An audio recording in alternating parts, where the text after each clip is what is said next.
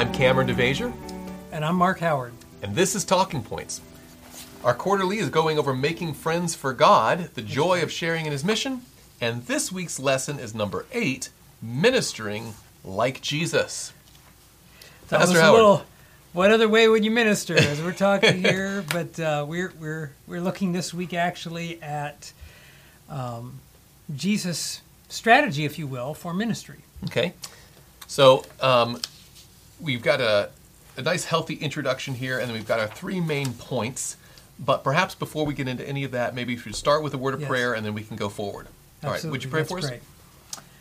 Heavenly Father, we are so thankful that you have sent your Son to die for us and have called us to service. What a privilege it is, Lord, and as we're seeking to know how better to minister, we want to be like Jesus. We pray that you would guide us in the study of this lesson, that it will help us in practical ways to be able to reflect Jesus to the world. We ask and pray this in His name. Amen. Amen. All right. Well, the introduction talks about, before we even get to our main 3 points, should we go over the main 3 points at first and then go back through? Well, what do you let's think? go through when we're talking about ministering like Jesus, there's a lot of different things in the quarterly that I think we touch on here and there, but I think a lot of what this lesson covers is something that is talked about an awful lot. Yes. For example, in the introduction on Sabbath afternoon, it brings up a quote from Ministry of Healing, page 143, and I think for just about anybody who's ever heard anything about soul winning and evangelism, they've heard no this matter quote. where you are in the spectrum of ideas of evangelism, this quote is going to come up, and it's a good quote. It's in Ministry of Healing, page 143. It says, "Christ's method alone will give true success in reaching the people. The Savior mingled with men as one who desired their good. He showed his sympathy for them, ministered to their needs, and won their confidence. Then he bade them follow me." Amen. And so what we're looking at is really Christ's method, and that's why I like to say it almost sounds unspiritual or even borderline heretical to say Jesus had a strategy. It makes it sound like he was self-serving or something, which isn't the case. But Jesus did have a strategy. He didn't just randomly, willy-nilly go into soul winning. He had a process, and that statement is speaking to that process. And we're going to be studying that this week. In fact, on Friday's lesson, the second paragraph, it makes this point: the unselfish ministry of Jesus opens hearts, breaks down prejudice, and creates a receptivity for the gospel. So the idea is Jesus ministered in such a way that was calculated to open people to the gospel message, and that's what we're going to be studying this week. Okay, so what are our 3 points? Do we want to go here yet and talk about the 3 distinct points that we drew out of this week's lesson? Sure. Okay. So going through the lesson this week, the first point is going to sound awful corny, but we should treat people like Jesus did. Revolutionary thought. But ministering like Jesus, of course, that's the overall theme, but there are some things about how Jesus treated people that we're going to highlight in the lesson, that the lesson highlights this week. And we want to emulate that. So we can talk about treating people like Jesus did, and we can talk in broad strokes, but maybe not hit on specifically what it is practically that we need to be dealing with. So that's what we're going to do in point number 1. We should treat people like Jesus did. Point number 2, we should minister to people's needs like Jesus did. And there's a little differentiation there. Kind of an extension of that first one. It's an extension, but there's going to be a little bit of difference there. And then finally, and this is going to sound almost heretical. This is going to sound heretical. Sure, here it is. But Jesus had an ulterior motive, and so should we. That's right. And so those are our key points for this week. Well, and as we've reviewed this already, if I were to take my time on something, it would be that 3rd point. Yes. Because what we're going to cover in points 1 and 2 are very essential, but they're also very known. They're very accepted already. They're kind of, I like the idea that we should treat people like Jesus did. They're almost not even so much, in addition to being known, sometimes they're taken, we allow them to obscure or even take the place They of. almost overweight the other, They actually sometimes interfere with actually ministering as Jesus did because of misunderstandings or a one-sided view or whatever. Well, there's a statement that's in the study guides, which again, you can get these study guides right here on the bottom of the screen.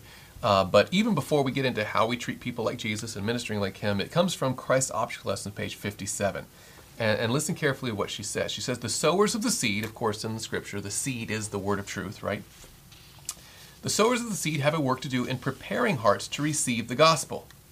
Now, already in that sentence, notice we shouldn't separate disinterested, felt needs evangelism type, community service kind of work from the reception of the gospel, but the two go together. She's drawing that line.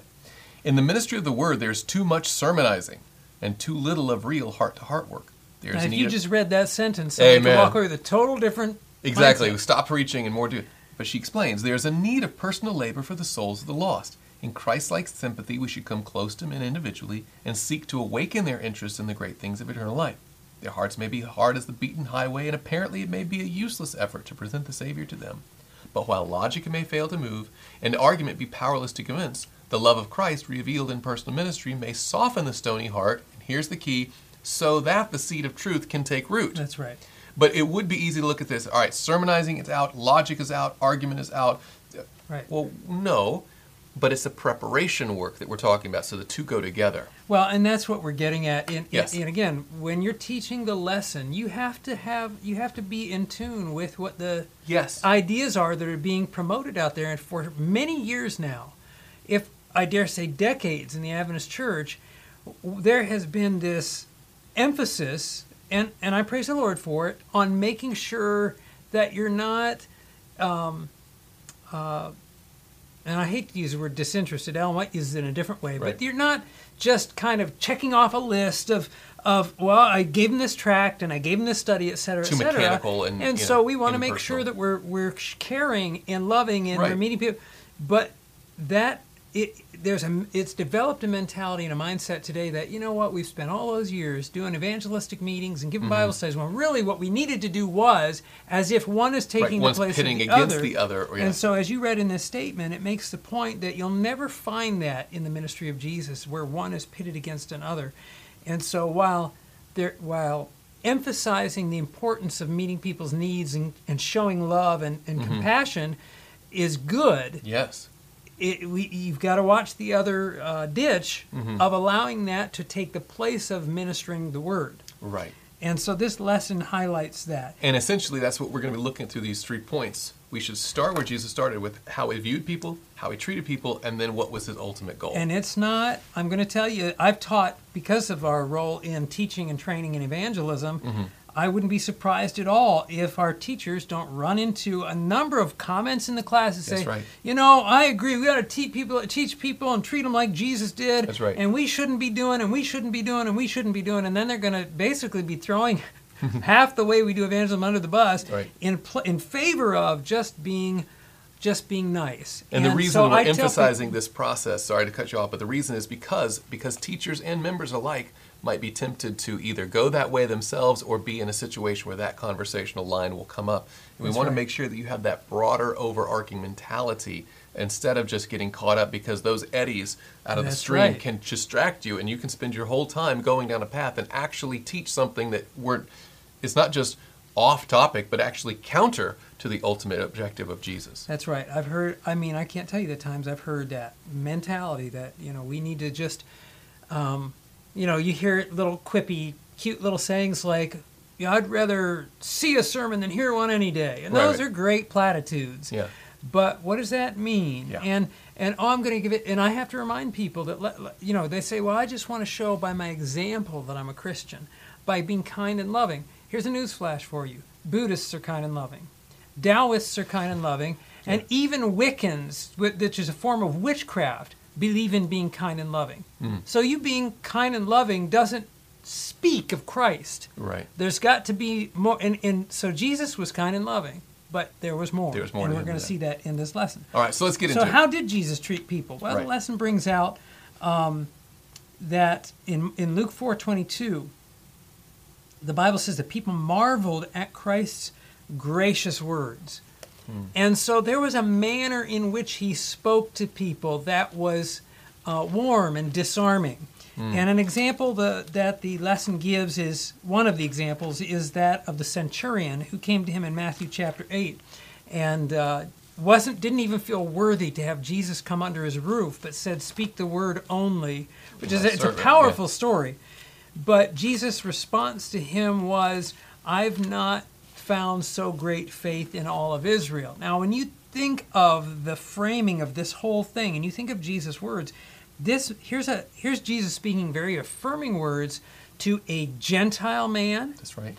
Who worked for the Roman government. I mean, even the Jews, like the tax collectors, the reasons the Jews had a problem with him is because they were Jews, natural-born Jews. But they sell out to the Romans. This is a Roman working for the Romans. Right. And so here he's a Gentile, he's working for the Romans government, and for Christ to approach him in that way, put him on not only equal standing, but an elevated standing. And so, incidentally, the Roman government was the government oppressing them. So you look at our world today, and you look at the way that even Christians are reacting against oppression. Fight it back. Take care of it. Take it down and whatever. But here's Jesus actually elevating the oppressor in his interaction. Not the oppression. Don't misunderstand. But Jesus was very affirming and sought the best in people and tried. His words conveyed that to them and really expressed a genuine care. Right. Let's talk about, in the context of that love then, you have Ephesians 4:15 where it talks about we should be speaking the truth in love. Right. So it's not a dishonest, right. You know what I'm saying? Like, for instance, I think of the woman it's not at the well. placating people and covering Exactly. up and say, well, I don't want to offend. Just so calling everything good when yes. it's not. But you can you can treat people in a kind, Christ-like way, and that Christ-likeness includes honesty. That's right. And it has to have that message with it, or it's just for no reason right. at all. And speaking the truth doesn't mean you have to be mean about it. Exactly. Ellen White talks about people who make the truth cruel. And so, there needs to be, in fact, the statement comes to my mind in Desire of Ages 353, we have it in our notes here. Christ himself did not suppress one word of truth, but he spoke it always in love. He exercised the greatest tact and thoughtful, kind attention in his interaction with people. He was never rude, never needlessly spoke a severe word. And I like that. There were words that were severe that he spoke, but not needlessly. Not needlessly. Only when it had to be done, and even then, in a kind and respectful way. Yeah. He never gave needless pain to a sensitive soul. He did not censure human weakness. In all men he saw fallen souls, whom it was his mission to save. And that was conveyed in his demeanor. And you shared this other one here from Council to Parents, Teachers, and Students earlier. Yes. It talks about Jesus, how he interacted with people. And it's a fascinating balance. It says, the Savior's entire life was characterized by disinterested benevolence and the beauty of holiness. He is our pattern of goodness. From the beginning of his ministry, men begin to comprehend more clearly the character of God. He carried out his teaching in his own life.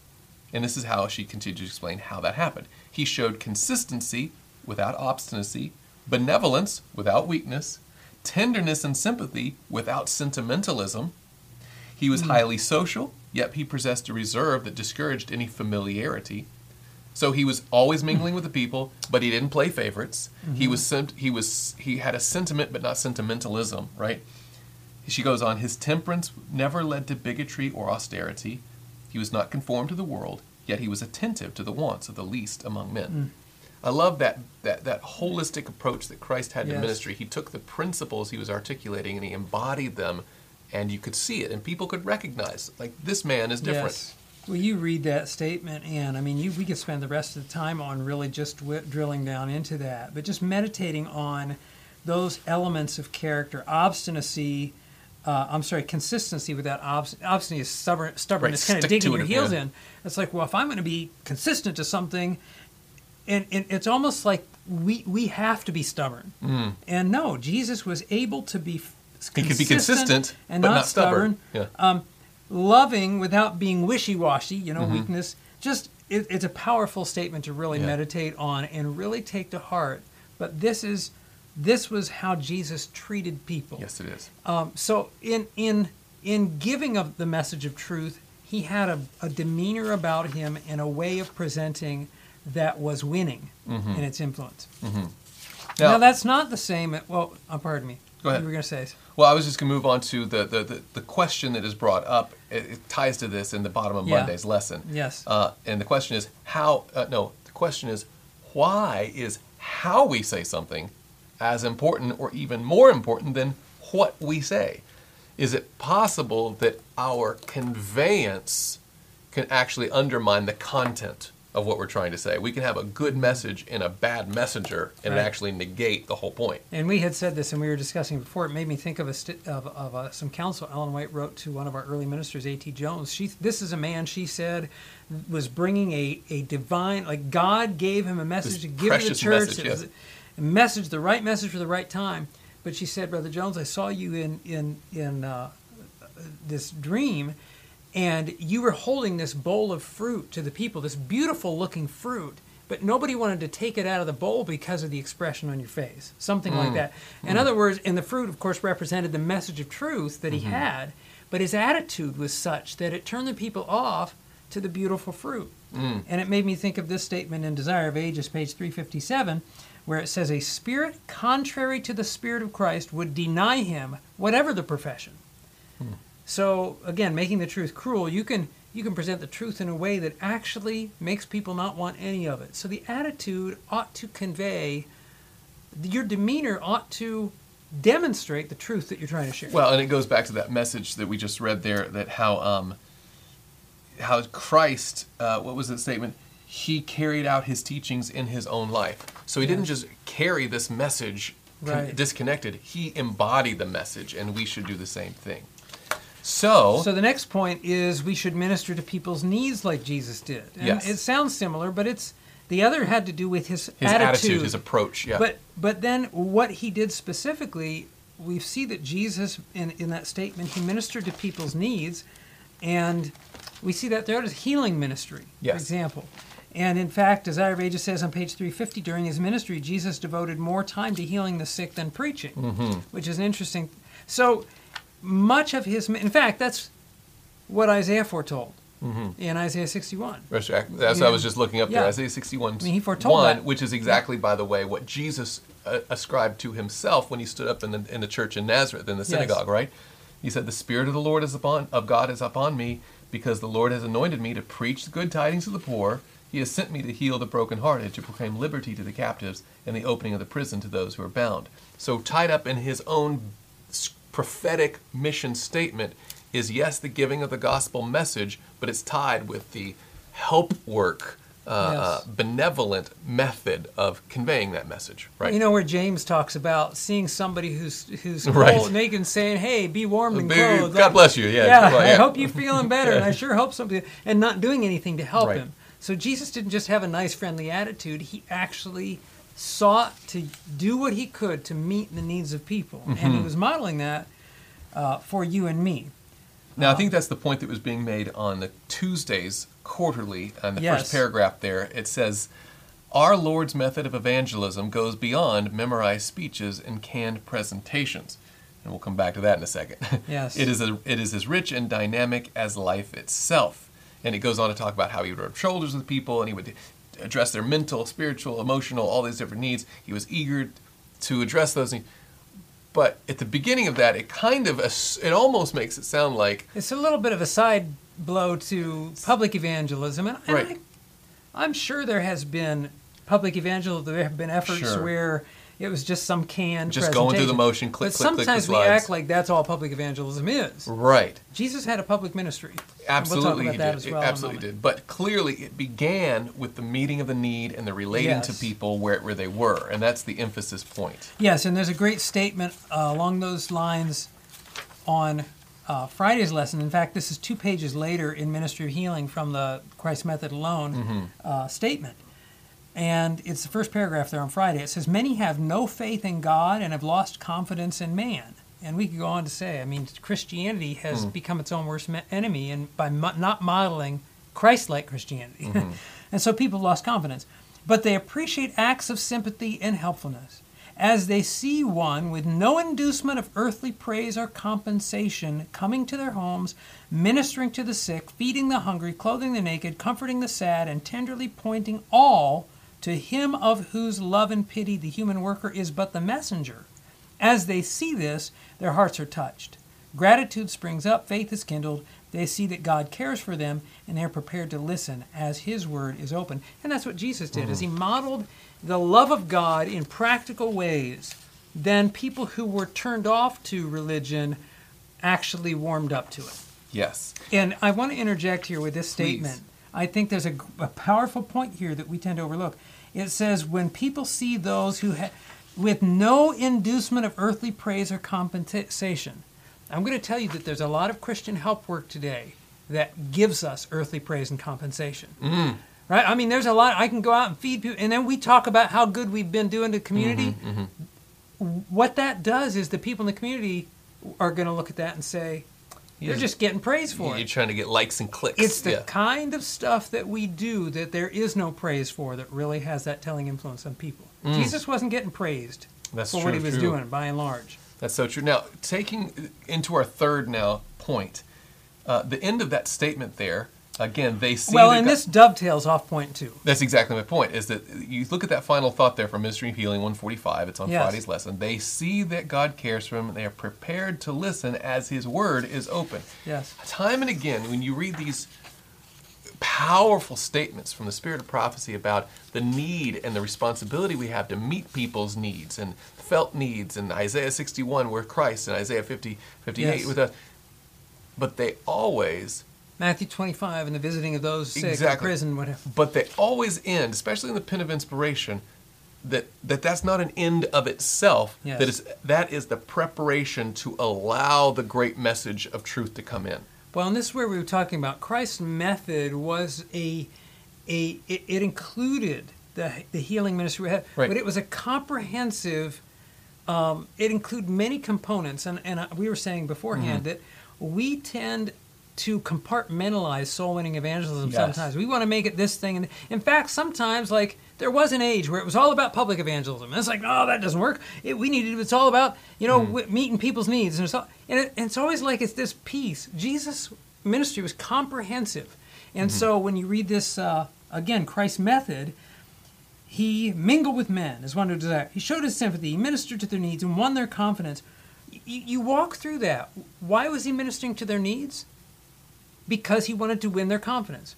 Why was he trying to win their confidence? So he could teach them truth. In other words, there was a plan in all of this to ultimately introduce them to the truth, because Jesus knew that he could heal their physical bodies now, but that's not going to save them for eternity. And sometimes in the church, I think that we feel like it's wrong to have a deeper aim, a broader expectation, what you might call an ulterior motive, like that there's more to it. Yeah. So, there's some string attached. You want me to join you, and you know how many times like people are like, you just want me to join your church. What's the natural instinct? No, I don't. Yeah. Yes, I want you to join my church. I want you to accept the gospel message. I want you to be saved in Jesus Christ. I want you to become an active member of the church. Let's take a man who's hungry, and you're giving him a sandwich. It's like, you just want that guy to be saved. Yes, yeah, exactly. I mean, it's almost... No, I'm just going to give him a sandwich, and I don't care if he's lost or saved. Well, go back to one of the things you started up for. Jesus wanted him to be saved. And Christ had a strategy for that, and it included the natural benevolence of a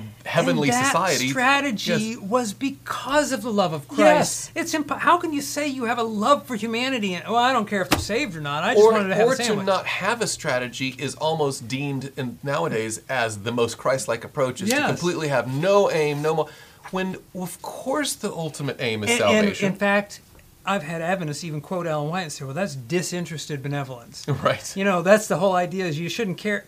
That disinterested benevolence just means you're not looking for what you can get out of it. Not that you don't want them ultimately saved. Right, or that you're not taking into account their race or nationality or their whatever.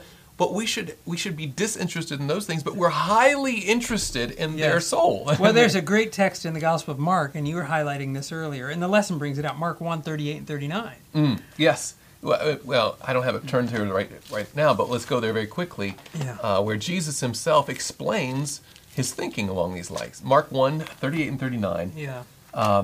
Where Jesus is talking to his disciples, but he said to them, "Let us go into the next towns, that I may preach there also, because for this purpose I have come forth." And he was preaching in their synagogues throughout all Galilee and casting out demons. Now he was already in one place Yes. healing. He could have just stayed in that one place Right. and continued to heal. But he said, let's purposely go to the next town, that I may preach, because for this purpose I have come forth. He said, my purpose here wasn't just to come to this location or to do just this type of ministry. My ultimate goal is to preach this message. That's right. And so in order to do that, we need to move from this place. We need to do this kind of work so we can preach the message. That's the reason I came. When Seventh-day Adventists come into a community or are raised up at all, the Lord does not intend us to just blend in the crowd and maybe do some nice things on the side to do. We have an ultimate goal, is to preach this present truth message, but it shouldn't be apart from the other work. Right. It should be a comprehensive approach that ends in the ultimate acceptance Right. of that faith. And I think, there's a great statement in Desire of Ages. See, Jesus saw the far-reaching results of everything.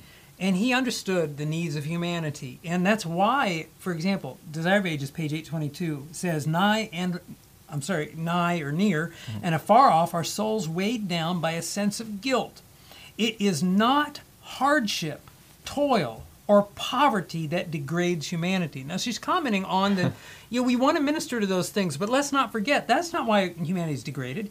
It is guilt, wrongdoing. This brings unrest and dissatisfaction. Christ would have his servants minister to sin-sick souls. That's just saying the ultimate need of humanity is Christ. And so while we meet the other needs, let's not forget Christ. Right. And even, I have in the notes here, I've had people say, well, I just, by my good example, I witness. And your example is not as good as Jesus' example. If there was ever a good example, it was Jesus, and he still preached. Right, and he said, that's the reason I've come. So if there's anybody who can sit back and say, I just want to show in my lifestyle. That's right. Well, he did show in his lifestyle, but that wasn't And the he end preached. of it. Yeah, and he preached, exactly. So that's probably, if I were a Sabbath school teacher for this coming week, it's great to look at the Christ's attitude toward people. It's important to look at his practical needs meeting ministry, but you can't end it there, or you haven't taught how Jesus approached people. You have to get to that idea of preaching this gospel message was Christ's ultimate aim, and thus it must be ours as well. Right. If we are ministering to people in all these other ways, but we're not ministering to their souls, we're not ministering to them. We're not meeting the real need of the soul. And so Jesus, you can't separate his ministry from seeking and saving the lost. Exactly. In fact, that's what he said in Luke Yes. 19:10, the most famous statement, for the Son of Man has come to seek and save that which was lost. And there in Education, page 263, Yes. you want to read that? Yeah, fantastic statement here. Speaking in the context of the needs, the suffering of humanity. And it says, as the whole creation groans and travails in pain together, taking that language from Romans 8, the heart of the infinite Father is pained in sympathy. Our world is a vast sick house, a scene of misery that we dare not allow even our thoughts to dwell upon. There's so much heartache and trouble, Yes. right? And we talk about that kind of stuff. We recognize it. Now notice, did we realize it as it is? So the implication is we don't even get the half of it that Right. God sees and feels. Did we realize it as it is? The burden would be too terrible, yet God feels it all. Now notice this. In order to destroy sin and its results, he gave his best beloved, and he, God, has put it in our power through cooperation with him to bring this scene of misery to an end. It's in our power to bring all the suffering to... How is that? And then she quotes, this gospel of the kingdom shall be preached in all the world as a witness unto all the nations, and then shall the end come. God forbid. So all the things that we can do to alleviate the sickness and the Right. suffering in this world, if we're not giving the gospel, it'll never come to an end. Right. The great alleviation comes from the gospel itself. That's That is right. the And we ultimate aim. cannot lose that. That's why we have a quarterly about witnessing. That's right. Because as we preach this gospel unto the world, then the end will come. Jesus will usher in. The sickness and the pain will be gone, and eternal bliss with Christ is the way forward. Absolutely. Well, there's a lot to discover in here and a lot to talk about. So God bless you as you lead out and participate in the Sabbath School this week. Yes. And let's close with prayer. Heavenly Father, thank you again for this day of life. Thank you for the privilege that is ours and the responsibility that we have from you to not only edify ourselves through a study of your word, but to share it effectively with others. Please help us to have the mindset and the attitude, the approach of Christ in dealing with people, and help us never to trade off truth or benevolence, but help us to have that comprehensive Christ-like ministry that Jesus exemplified for us. Bless us to that end, for we pray it in Jesus' name.